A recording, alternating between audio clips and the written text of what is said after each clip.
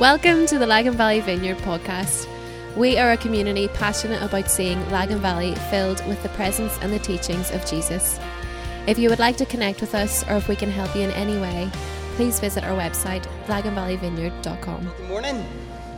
Good morning. It's so good to see you. If we haven't met before, my name's Stu. I'm part of the team here at Lagan Valley Vineyard. Today is going to look a little bit different because we're going to talk about justice. And I do mean we, because I've invited some friends. We've got Ben from International Justice Mission. We've got Dan. We've got Jen. There's a lot of that going on today.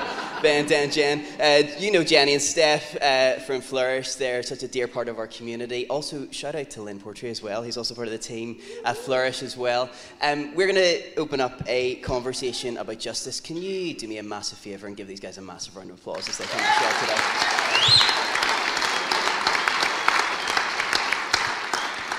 Justice is right at the heart of who God is. Justice ultimately is God's heart for the world.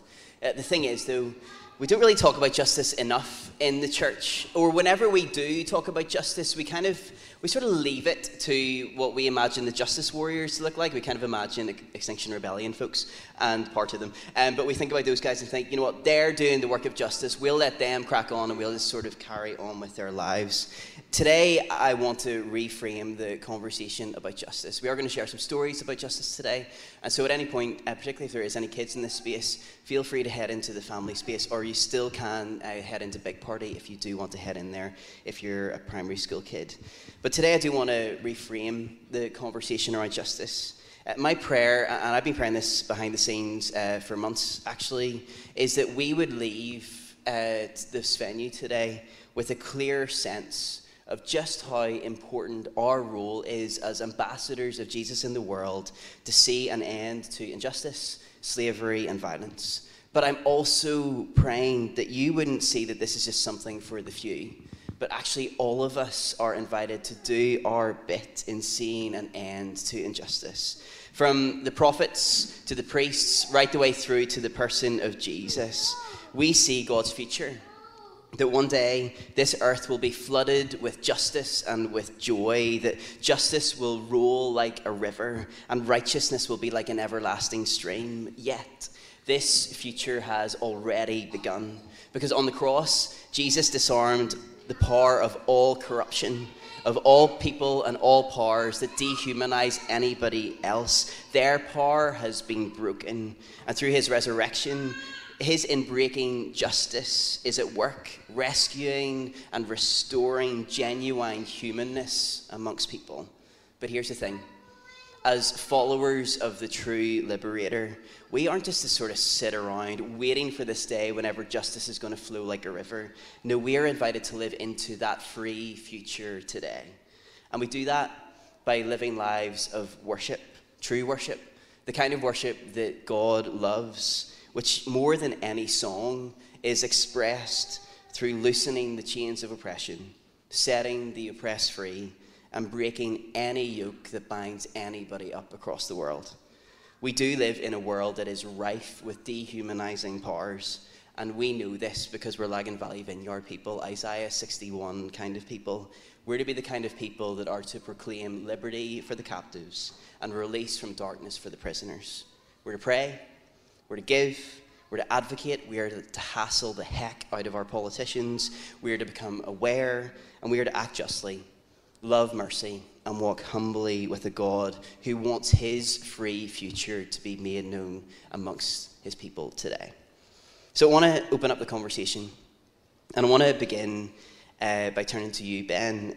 Thank you so much for being here, representing International Justice Mission, an organisation that I love. Would you, Ben, share a little bit about the heart of IJM? Yeah, sure thing, folks. It's great to be sharing with you this morning. So IJM stands for International Justice Mission. We are, by the grace of God, the largest anti-slavery organisation in the world. And we have teams working all around the world here, working on the ground, in the trenches, finding and rescuing people who have found themselves in places of modern slavery. As I mentioned, we're a big team made up of lawyers, of undercover investigators, of social workers, of IT specialists, all and loads and many more people using their skills towards this one goal of protecting people from violence. And we've been around over the past few decades, and so far we have had the privilege of seeing over 66,000 people rescued from modern slavery. And so we praise God for that.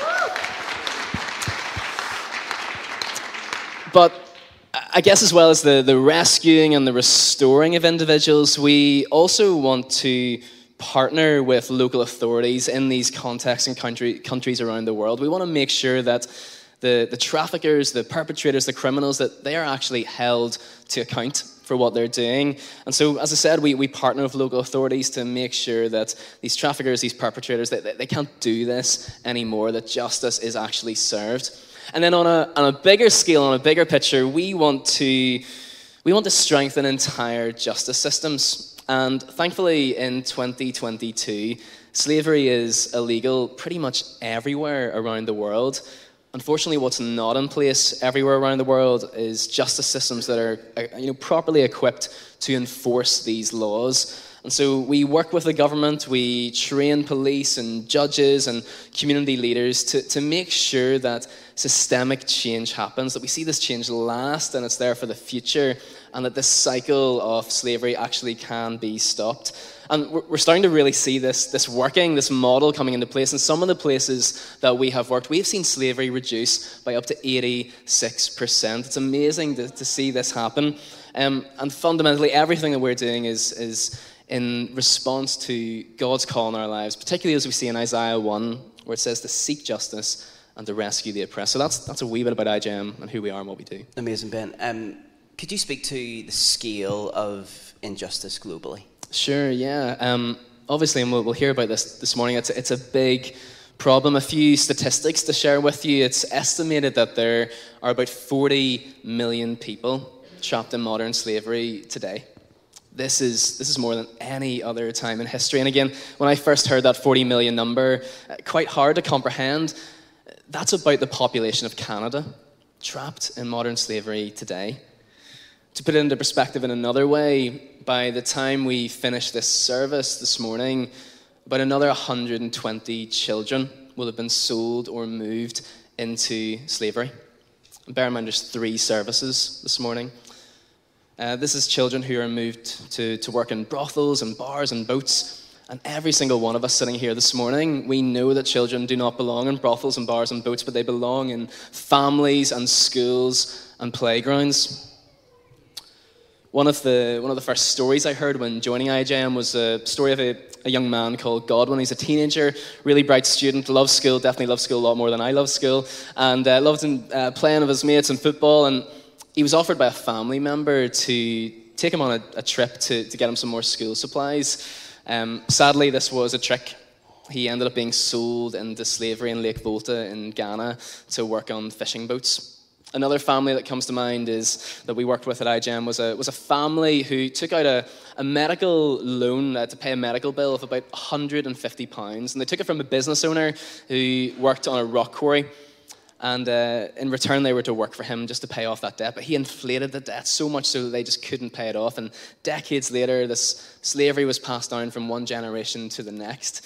And these are the kind of stories that we hear where it's either someone's been tricked, there's corruption, there's lies, it's false job opportunities, but so many different ways that someone can find themselves in modern slavery. And just to really quickly say on those 2 stories, taking Godwin, for example, he was rescued.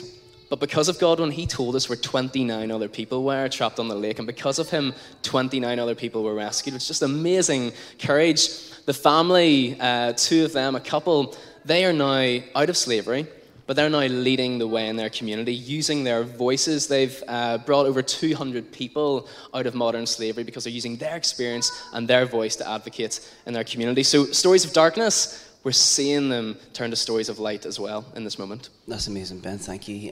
Whenever you hear stories that you're going to be hearing today, but also particularly the stats that you shared there, we can kind of place some distance between us and the reality of that. And even whenever we hear about what's going on globally, it feels as if it's still very much out there. But this is why I was really keen for you both to be involved in the conversation, because slavery and injustice and trafficking, it is also very much a local issue, and that really is the heart of Flourish, responding to that. Jenny, for those of us who don't know about Flourish, do you want to share a little bit about its heart? Yes, absolutely. So probably before I talk about Flourish, it's helpful for me to talk about what human trafficking can look like here locally. So in the same way of some of the stories Ben has shared, human trafficking also happens here in Northern Ireland. And that can look like a whole different types of ways in which people are being trafficked. So whether that's forced labour, where someone is being trafficked in our local fishing industry, where someone's being trafficked on farms, through car washes, through cannabis cultivation, or it can also look like domestic servitude, which is a fairly unknown form of exploitation here locally, which is where someone is basically treated as a slave in someone's home. And then finally there's sexual exploitation, which is probably the most commonly known form of exploitation. So with that in mind, back in 2014, our founders, Jill and Elizabeth, identified that there was a real need for ongoing long-term support for survivors, which currently at that stage wasn't being provided. So then back in 2014, Flourish started, and with that we've started with providing one-to-one casework support, which I'll not go into in too much detail because Steph will touch on that, but other forms of support that we've identified as being really helpful and beneficial have been group activities. So that has been in the form of different craft activities, which has been brilliant just to allow clients to have a creative outlet to benefit from. We've also had drop-in, which happens once a week, which involves clients being invited in for lots of different activities, for coffee, to play games, and just to have a good laugh together, and to build community together. We also have our food store, so that is a facility provided for anyone that needs any essential food items or toiletries. We have counselling, and we also have art therapy provided. That's a really quick snapshot of some of the different things that Flourish do. We also have our own social enterprise called Sewn, through our Sew and Skill programme. So that is a place for survivors to learn how to sew and also to learn employability skills. And off the back of that programme, they're then invited into our production process, and then all products that we sell, which are linen homeware products, 100% of the profits go back into Flourish. It's worth mentioning that we identify that every survivor's story is different and unique, and that's why our casework support is very much based on the individual and is very much based on a one-to-one case. So that's a bit about Flourish. Awesome, Jenny, thank you. Steph, as a senior caseworker, you've got a really interesting insight into all of this. What are some of the issues that people being trafficked face day to day here in Northern Ireland? Yeah, so everybody that comes through our door, like Jenny has said, is totally different. So I'll just touch on a few issues that we would see, but one of them would be immigration. So most of the men and women that I work with are asylum seekers. So any of you who don't know, if you have applied to become a refugee, you go through a process called seeking asylum, where you're an asylum seeker. And it can be a number of years you can be in this process. And basically you get some basic accommodation, but you're not allowed to work, you're not allowed to claim benefits, and you get a weekly allowance. It works out roughly at about £5 per day per person. So if you think about Belfast, for example, it's £4 for a bus ticket for one day. So if you were a heavily pregnant woman and you had an appointment across town, either you walk there or you pay for a bus ticket there and back, which is going to cost you £4, leaving you with £1 for the rest of your day. So that causes obvious issues for people. Another one would be housing. So I just thought everybody here was entitled to homelessness assistance. That's not the case for some of our clients. So for example, if you are an EU national who's never worked here, so you were trafficked here, you don't speak the language, you've never worked here, you don't pass the eligibility test for homelessness assistance and for most benefits. So you're essentially destitute, and we would support quite a few people in that position as well. Another one is the obvious physical and mental health problems that come after trafficking, but it can be something really simple. Like I recently had a 6-month pregnant lady come through and she didn't even have a GP. So it can be something as basic as that we're starting with.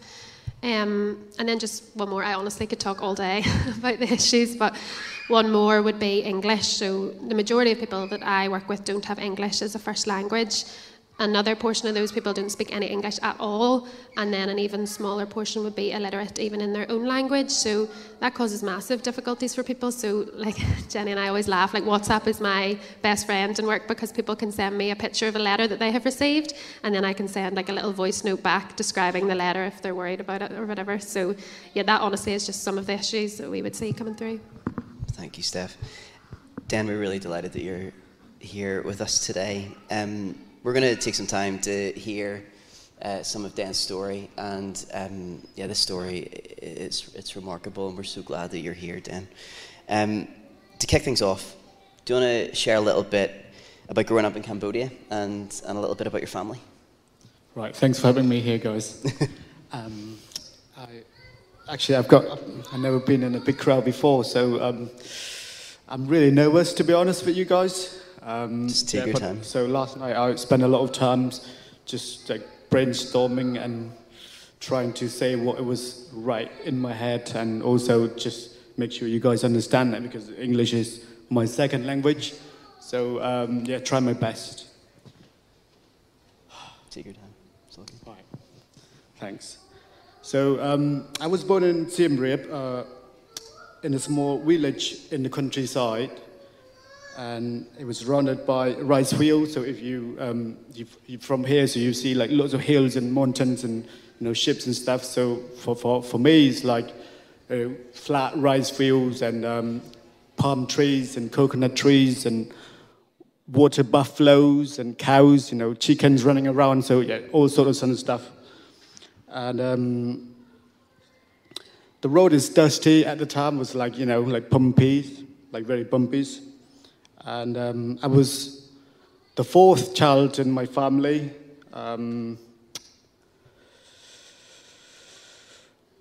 Living in post-war country. So genocide known as the Khmer Rouge. It killed a quarter of the people. Like quarter of the people in Cambodia at the time. And I remember hearing bombs blown off, sometimes in the middle of the night, like bullets were flying everywhere, a fireworks, but it wasn't a firework, it was like a real bullet, Sadly, my dad was a soldier, so he witnessed his friend being blown off by landmines. It was terrible, he told me. And the incident was still haunting him till these days. But despite all those things happened in the country after the war, I had a happy memories, like as a young man, a young boy. Like riding buffaloes and, and the rice field, all this kind of stuff. That was like my fancy playground. Yeah, so it was a great memory. In 2005, my mum died unexpectedly. It was absolutely awful. I was lost.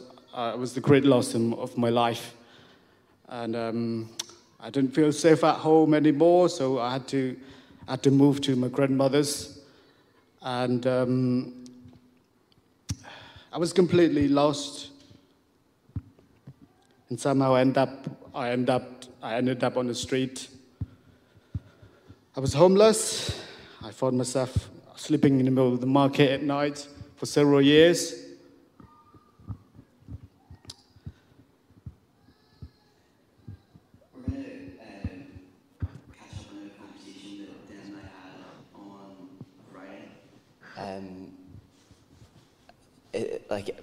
Whenever we're able to listen to your story, it is just so powerful, and I'm really honoured that you're here today, and to be able to share this story is just amazing. I began the conversation with Dan on Friday, asking him to share an experience whenever he grew up a little bit into his kind of mid to late teens, and there's a job opportunity came up, and Dan then shared a little bit around what that job opportunity was and what that meant for him. So Cassie, do you want to flick up Dan's story? So I was on the street with my friends, like sleep in the market, and just try to figure out what I was going to do back then. And then one of my best friends popped up at the time, and he was like, I've heard somebody got a job like in Thailand. Sure. And that was $300 working on boat 2 weeks on and off. Yeah. So I thought that was brilliant. What would have been the average pay in Cambodia? At the time, it was about $75 per month. Right. So considerably more in Thailand. Yeah. Yeah. Way more. It's like almost like 7 times. And so you then decided to take this job opportunity. And do you want to tell us a little bit about that journey of taking the job, moving towards Thailand? I'd love for you to share a little bit about that. Oh, so, and then when we got to the border, we get off the taxi at the time, and then there's a guy came, get on the motorbike, 3 of us with the driver, so 4 people on the motorbike, Right. which is 125cc. Right. So a small bike. So we jumped in the back and then drove off to this villa, which was very fancy. Sure. Like air conditioning and food in the fridge. And, like nice sofa and everything. So we was like, wow, we made the right decision. We Right. living in the dream. Yeah. And, so we arrived at 12 o'clock and then wait until 3 for other people to gather up in the same house. And then 3 o'clock, we all jumped into this like tuk-tuk. Yeah. And then off we went, like leave the house, and then when we were in the house, when we at the border, which is like a wire fence, there's Thailand. We know that the guys that's Thailand. And Sure. when you get there, there's no way back, because if you lose or if you can't make it, Yeah. mess. Your life will be messy. So we have to follow this guy. Sure. We walked through from broad daylights to the dark, Sure. through sugar countries to like spiky trees, whatever we Right. had to do, because there was no documents or go through the normal immigrations to get stamps, or this is the way, Sure. to get in the country like legally. And then we never knew where we were when we on the pickup truck. And then you arrived at the port and then stepped onto the boat, and still thinking that this is the opportunity that you were expecting. Can you tell us a little bit of what the working conditions were like whenever you got onto the boat? The first, I would say, between when we get to the middle of the ocean of Gola, Thailand, the first 6 weeks or 1 or 2 months, working condition was horrendous. Right. Like non-stop, no break times, no naps, just a cup of coffee and then keep going. It's just relentless. Yeah, and then, but the interesting thing is when we arrived there, as long the boat pair and they swap staff, they swap crew. Yeah. The captain just show up with AK-47, and that was scared us like entire things. Like that was it.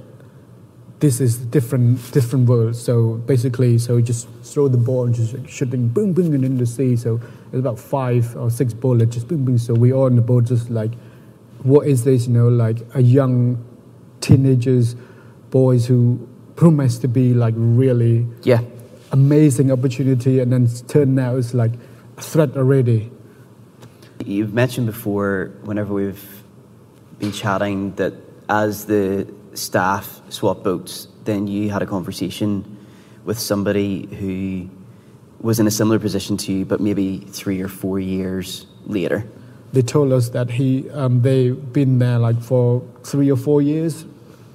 There's no way of they keeping records of how long they've been there. Right. And that's the moment that I felt like, I don't know when we are going, like me, myself, and my friends are, get out of this place. That moment of realizing that you were stuck, that must have been horrendous. And completely disorientating. All of your expectations of what you thought was going to happen are completely shattered. And I know that as we've chatted through your story, that was such a dark and disorientating moment for you. I can't even begin to imagine how you would have felt there. But what you've said to me in the past is that even in the midst of the darkness and the disorientation, that God gave you hope in the midst of all of that. Yeah. And I would love for you to share a little bit of how God helped you even in the darkest moment of your life. So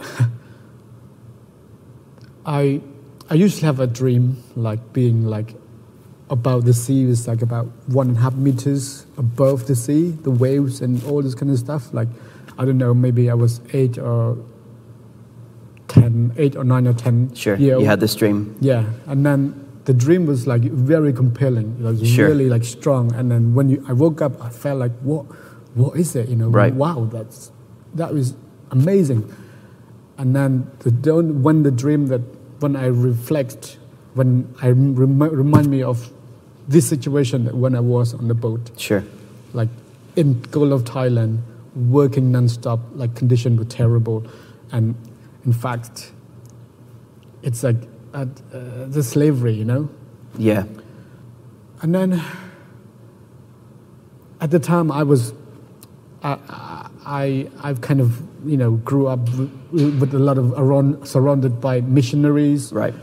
Then, you know, I've heard the living God. I heard about Jesus, and I heard about, you know, good news, and all this kind of stuff. But after all this happened to me and my family in the past, I started to walk my own way. Sure. And that's only moment when I was on a boat that I started to give it a go with my faith back. Right.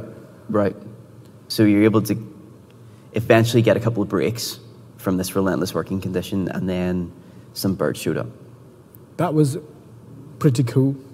I was working, we're all working, busy, non-stop, and then suddenly there's a bird landing, like a seagull with skinny, I don't know, probably they try across the Gulf of Thailand from one to another, that's how it works, but and somehow it's a miracle, like come and land on our boat. And then it was died, the first one that landed, it was died after it landed. So I thought like, whoa, so what is this? For me, I feel like something's always like leading me or showing me like after like I was dreaming about this and I was on the sea and then something's happening. So this felt like a sign? I take really strong notice of something, like, small thing happened. But I didn't realize that because we knew that it would be 4 to 5 years, sometimes 6 years that we'll be on this boat. Never know, nobody told us. So but I started to take a bit of moments every night or day, like spend time with God. Sure. Went up to the rooftop with the barrels, bottles, and then just keep praying like about 5 to 10 minutes. So about sometimes later, and then another one landed, and then I was like, right, so we need to feed this one, make sure that, in my head, it's like, I don't want this to die again. Sure. So I fed fresh water, I fed them with fish and stuff, and then about a couple of days later, then it flew off. So I thought, oh wow! So I think I saved something. Sure. But it was really cool though because like all my friends and you know people who work with me, like we want to eat that one. I was like, no. Right. I was the one protected. Right. And then it flew away. So again, another one came. And then this time it's got quite healthy, but I wasn't sure that capable to go or not. So I put it in the cage and doing, you know, my routines like feed and stuff. Sure. And then after a few days, and then I let go, and then it flew away. So I always feel like something's happening. You know, I feel like build up my momentum, build up my excitement about what's going on. So there's this moment where you are noticing things, and you're speaking to God, you're sensing that God's speaking, and you're also witnessing these birds getting healthier and escaping. And then within days, a storm hits. One of the company's boats sank, capsized because hit by the storm. And then my boat the captain knew what's happening, and they can't do anything. Then it's like, well, we anchor and see if the storms come. But after two nights or a few days, the rope stuck under my boat's propellers, and then one of my best friends jumped in, and he cut the rope, and he got hit by the boat, or he drowned, and then he's dead, and then the rope was cut, and he wasn't coming back.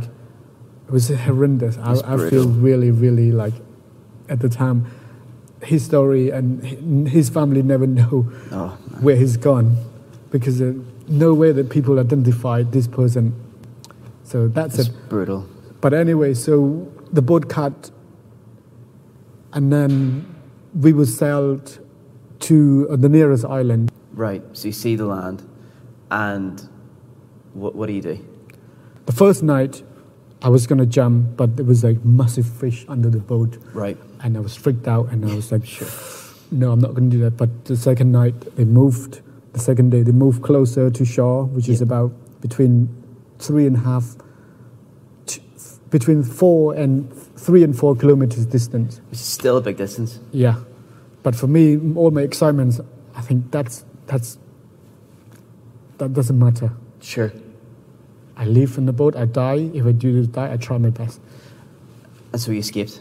I did, yeah. The second night, swam. Just 12 o'clock, jumped in and just kept swimming. I was swimming. I don't know, just until like I ran out of energy. My body was like so like shattered, and I drank a lot of salt water, and my throat was really like salty and thirsty, and then I couldn't swim anymore, and then I was like, this is it.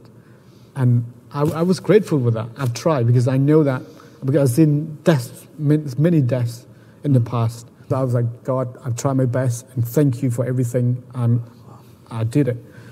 And then I touched something, I was like, woke up like, what was going on? Because I'd never swum in the sea before. I never ever been into the sea. So I was swimming until I hit the sand, and then I thought I was on the sand on the beach. Keep crawling, and then I collapsed.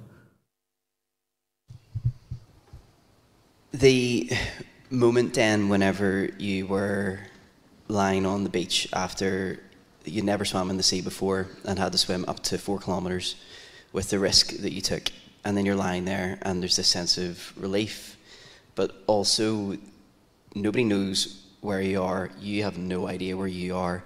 You've got no identification. And Pete did an amazing job with capturing Dan's story on Friday. Pete, I'm so grateful for you and how you did that.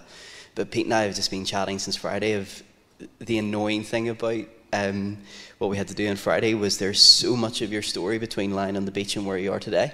And it's just miracle after miracle after miracle of how you were able to make your way back home, of how you met the love of your life, how you were able to land here and find home in Ireland and raise kids here. It has just been a remarkable story. Dan, your story is remarkable, but it is unfortunately way too common. People who find themselves tricked with an opportunity, and then corruption happens, and you're left trapped in situations like this. Dan, I want to kind of close out this section of your story just by asking you, why are you wanting to share your story with us, the church? Why do you want to talk about modern slavery and the reality of it to the church today? Well, so after I left Thailand for after quite a while actually, then I arrived back in Cambodia, went home, and I didn't have any support, so I started to build my life from scratch again, and that was quite tough, after everything's been through, there wasn't any support, there wasn't any, at the time, there wasn't many organizations, even though there were some of them, but it wasn't enough people to support. So for me, to come to this far. I think that because my motivation, all my efforts to try to get myself to be here today, that took me like almost 10 years. But what if some people who just arrived, or some people who didn't even have any justice, or some people who couldn't even like stand and speak for themselves?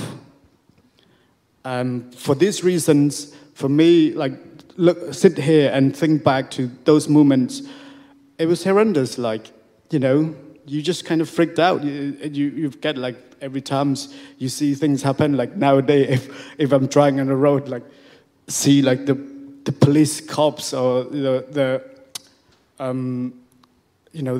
present transfers and stuff, it just I feel like, wow, what is going on?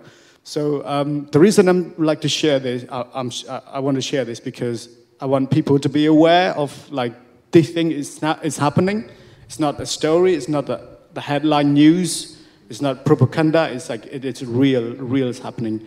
Doesn't matter. Like in Europe, we heard about the English channels, and we heard about so many people, and just to have such a small numbers to not many people to be aware of, or not many people to help each other to stand up and to support those guys, those people. Life could be, it wouldn't be turned as me, but it could be worse. So I like to share because I want people to be aware of the reality is happening nowadays. Thank you for making us aware, and thank you for giving voice to the voiceless, because I know that for you is such an important thing. Dan, thank you for sharing your story. Seth, I want to pivot the conversation to talk about what happens after rescue, because I know that for Flourish, that rebuilding process, that starting your life from scratch, then like you just mentioned, that really is the heart of what Flourish is all about. What does that look like here? Yeah, so you've heard it firsthand from Dan. It took you 10 years. It takes years for people to rebuild their lives. All of the issues that I have already mentioned, these all happen after rescue. So I think you hear these stories about rescue and you think it's amazing, and it is, but it's just the start of a long journey for people, and that's what we say at Flourish. That's why we exist. Rescue is just the beginning. It's the first step. And there can be many years for people with really complicated issues of rebuilding their life and their well-being and everything, and family. It takes years. So that's why we exist here in Belfast. That's why we do what we do. And I suppose you hear these stories and you wonder how you can get involved. This is my day job. That's my job, to go and support people through those years. But for all of us, we can actually play a part. And I just have a really simple example. So I worked with a family who lived in one area of Belfast, and they were experiencing hate crime. So we moved them to another area of Belfast, and honestly I was nervous because we were moving them into a really tight-knit community where everybody knew everybody, and it was a really small street, and I was nervous, I suppose, to see how they would accept this family. And I remember it was around Halloween time, and I went out to see the family and see how they were getting on, and a neighbour called to the door and said, "Oh, we noticed you have a little boy." So they had a little 5-year-old boy, and the neighbour said, "All the kids in the street trick-or-treat together here in the street." And they said, "We would love for him to join. And if he wants to join, we've brought him a costume, and we've brought him a little pumpkin bucket for his sweets." And he did. I don't think he had a clue what he was doing, but he went out and got sweets, and he was very pleased. But honestly, that is just scratching the surface of what that street have done for that family. The family gets invited to all the birthday parties. They've shared meals and clothes, and genuinely that street is playing a part in life after rescue for somebody.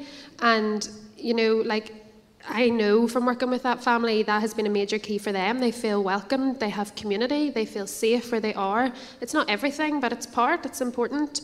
And I suppose I just say that to say, yes, it may feel out of your reach, but actually you can all do something, and it might be something simple as being a good neighbour. That's brilliant, so helpful. Ben, how can somebody get involved in the work of IJM?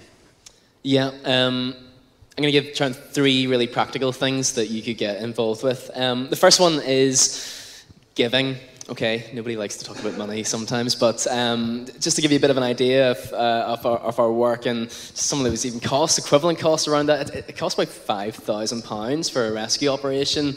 I'm not asking for £5,000 right now, by the way, but just to give you an idea of what that is. And when we know that money and income is coming in, we can plan in advance. It's a really important part of the work. Second thing is as you've been listening this morning, as we've heard stories from the Flourish guys, we've heard about the big problem, we've heard Dan telling a story firsthand, and your heart is just starting to beat that little bit faster. You're feeling a prompting to what does that next step of justice look like for you? Can I encourage you to look into that even more? We have a program at IGM called our Champion Program, which is just about taking that next step, equipping you to fundraise, to speak out, to use what you have in your hands, in your community, in church, or in your workplace, whatever that looks like. And I'd love to chat more to you about what that could look like. But if you feel that prompting, please do chat to me after. And the final one is prayer. We at IGM, and I think across so many different places and organisations, we're utterly convinced that the greatest weapon that we have to tackle this injustice is prayer. So much so that at IGM, we've actually included prayer as part of our rhythms, our work rhythms. That twice a day we pause and we stop and we pray as an organisation. And this is 1,200 employees around the world, pausing, stopping twice a day to lift this work, this weighty work up to God, and we know He can handle that weight. And it looks like gathering together around lunchtime and praying for that rescue operation that's happening later that evening, perhaps on our Ghana team, or we're praying for an online safety bill to come through and to protect others. But we can all be part of these rhythms of prayer. So I'd love to invite you to be part of these rhythms of praying for justice. And perhaps it's at your lunchtime, taking 2 minutes. It doesn't need to be every day, but once a week. What does it look like to pray for this work? And you can receive specific IGM updates and prayer requests by signing up. It's really easy to do on our website. You can chat to me after about that too. But so giving, maybe become a champion, and perhaps prayer as well. Ben, so helpful, thank you. Jenny, same question to you.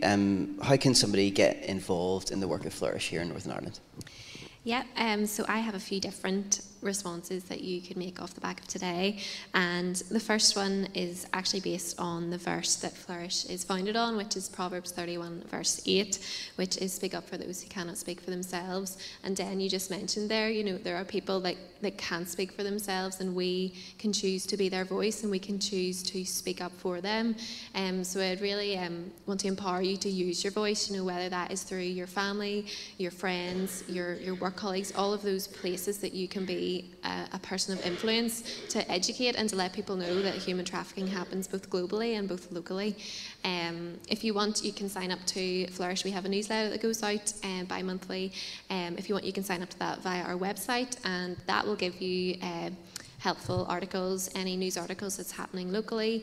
It'll give you updates on the work of Flourish and just general awareness around human trafficking here. And you can also follow us along on social media if that's a preferred platform. And then the second type of response I wanted to suggest was that one that looks really different for us all individually is, what does it look like to respond through who you are as a person? What are your gifts, your talents, your skills that actually you could use to fight against injustice? And one example of someone who did this just before Christmas really beautifully is Leah Gamble, who's actually here, and I don't think she knows I'm going to share this. But Leah, just before Christmas, designed some sweatshirts with a graphic. She does graphic design at uni and thought she wanted to create a small amount of sweatshirts to sell, and wanted all the profits to go towards something important. So she chose Flourish to give the profits to, and that's a really beautiful example of someone using what's in their hands, who they are, to respond to injustice. Some other ways that could look like is, do you love to bake? Are you a great host? Could you have people around your house and have a conversation over some food? Or do you write? Are you a creative writer? Could you write blogs? Could you send articles to the local newspaper to raise awareness around human trafficking? There's also an example of a volunteer with us who is a retired florist, and she uses her skills to facilitate group activities within Flourish as well. Or maybe we all shop, so maybe you could respond with the power of your purchase. So that could be through supporting some of the businesses connected to us. That could be through buying through Sewn, our homeware business. It could be buying through some of our partner organisations that give some profits to Flourish, which is Refuge Chocolate and Kindred of Ireland, which a lot of you guys will know and love. And maybe you are a business owner yourself, and you could respond, you want to partner your business with Justice, and maybe that looks like giving some of your profits to Flourish, and we would love to have a conversation around that. It's probably worth saying as well with that the 300 referrals that are extra at the moment that are on top of what we currently have, it's a much bigger need, and it's a much bigger need that we need to cater for, so we will need to get more resources for that. But yes, basically what I want to say is just that you can respond with who you are, use what's in your hands, and if you want to have a conversation around that and to discuss that further, I would love to chat with you about that, and I would absolutely love that. But I'll not go into any more detail because it's great. No, it's so helpful, Jenny. Thank you. These guys are going to be at the back at the connection desk, and so if you do want to connect with the work of Flourish and with the work of IJM, please do grab a conversation, particularly with Ben and Jenny. They'll be at the connection desk at the end. I want to ask one last question, and Steph, I want to ask it to you. You've mentioned this is your day job, but this is more than just a day job for you. And I simply just want to ask, why do you do what you do? Big question. Well, I suppose I always knew that I always just wanted to work with people, so that's kind of where it started. So when I finished school, I went and studied social work, and unfortunately in my final year I lost my dad, so I finished my degree and I graduated, but before taking a social work job I took some time out and worked in Oliver Bonus on the Lisburn Road, which honestly is the most beautiful shop. If you have not been, you should go. And the whole time I was working there, I was always just chatting to God. I remember tidying the clothes and just chatting, thinking, like, God, what will I do with my degree? I know I want to use it, but I had no idea what I wanted to go into. And I had some experience in addiction, but not really a lot. And I suppose I just didn't really feel like I'd found what I really wanted to do. So I was always chatting to God about it, and I just started to push some doors. So at the time, Jenny was running a group in Lisburn called Stop the Traffic, which is like an awareness-raising group around trafficking. So I had an awareness of trafficking. I knew it happened here. And Jenny invited me along to an event up at Stormont, which was a round table event. So God being God, I got sat beside this lady, and she turned out to be one of the founders of Flourish.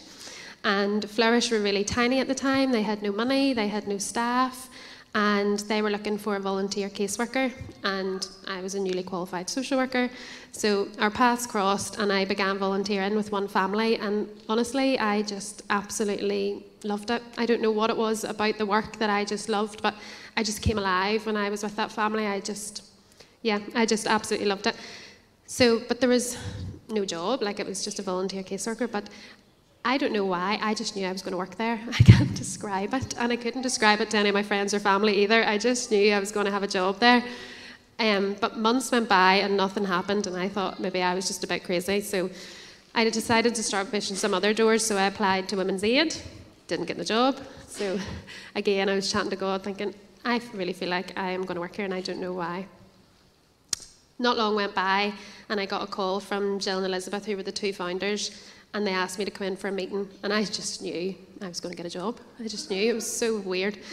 And I went to the meeting, and sure enough, they offered me a job, and I was going to be their first ever employee. They weren't even employed themselves as founders, so I was going to be the first employee, and my start date was going to be the 4th of July, which was exactly 1 year to the day that I had graduated. I graduated the 4th of July the year before, so yeah, I started and I just never looked back. And it is about justice, but for me it's about people. Like, I just think if I ended up at the other side of the world, didn't have any friends or family with me, didn't speak the language, I would want a kind face to come along with a big smile and kind eyes and say, I'm here to support you for however long it takes. And honestly, that is what we get to do every day in Flourish. Obviously as well, Flourish isn't necessarily a Christian organisation. Most of us that work there are Christians. So for me as well, it's about bringing hope and peace and joy and all the goodness of God into somebody's life. What I would say is, just really quickly on this, there is a cost to what I do. It's really hard. We hear really hard things. and walk through really difficult stuff with people. And I suppose I felt like if God led me somewhere, it would be all roses and it would be really easy. But it's not. It's hard. It can cost my well-being at times. It can cost my sleep. I have cried plenty of times about what I've seen and heard. But on the flip side of that, there is a cost and a sacrifice to this kind of work or getting involved in justice. But honestly, it is worth every part of it, because when I'm doing what I do, I truly come alive and I just know it's what God's made me to do. So that's why I do what I do. No, that's amazing. Brilliant. I want you to each notice two things. For many of you, maybe all of us in the room, there is maybe something happening quite deep within us. Our hearts are beating a little bit faster. There's like a quickening that's going on within our spirits. And there's this sense of, man, we need to do something about this. But I also want you to notice the second thing, which is you've heard stories of how you connect and how you can respond to this need for justice. That whether it's being a good neighbour, whether it is doing this as a job, whether it's giving, whether it's choosing to pray for a couple of minutes during lunchtime, there is something that you can do about this. So yes, man, we do need to do something about this, but we all can do something about this. These guys are going to be at the back, at the connection desk at the end, and I would love for you to reach out to them. In your 321 email today, in our weekly email tomorrow, and in all of our columns this week, there'll be lots of ways that you can get connected with the work of IJM and with Flourish. But for now, can I ask you guys to give these folks a massive round of applause?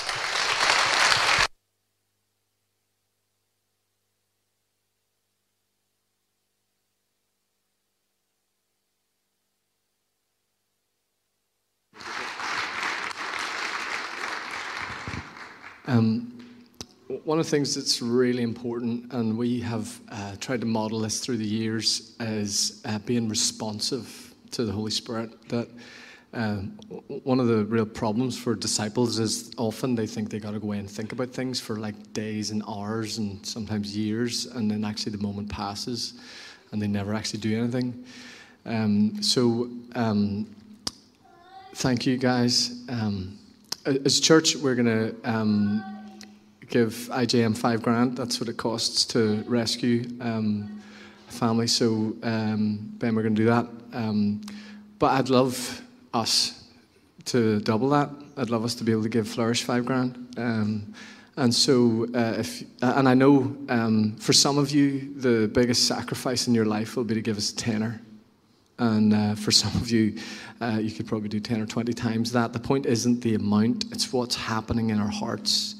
We used to say all the time, it's not about what we give, it's who we're giving it to. And this church, over the years, we have seen time and time and time again, as we have given what wasn't enough to solve a problem, God multiply that to feed thousands or do this thing or so many other things. And so rather than why don't you go home and think about that?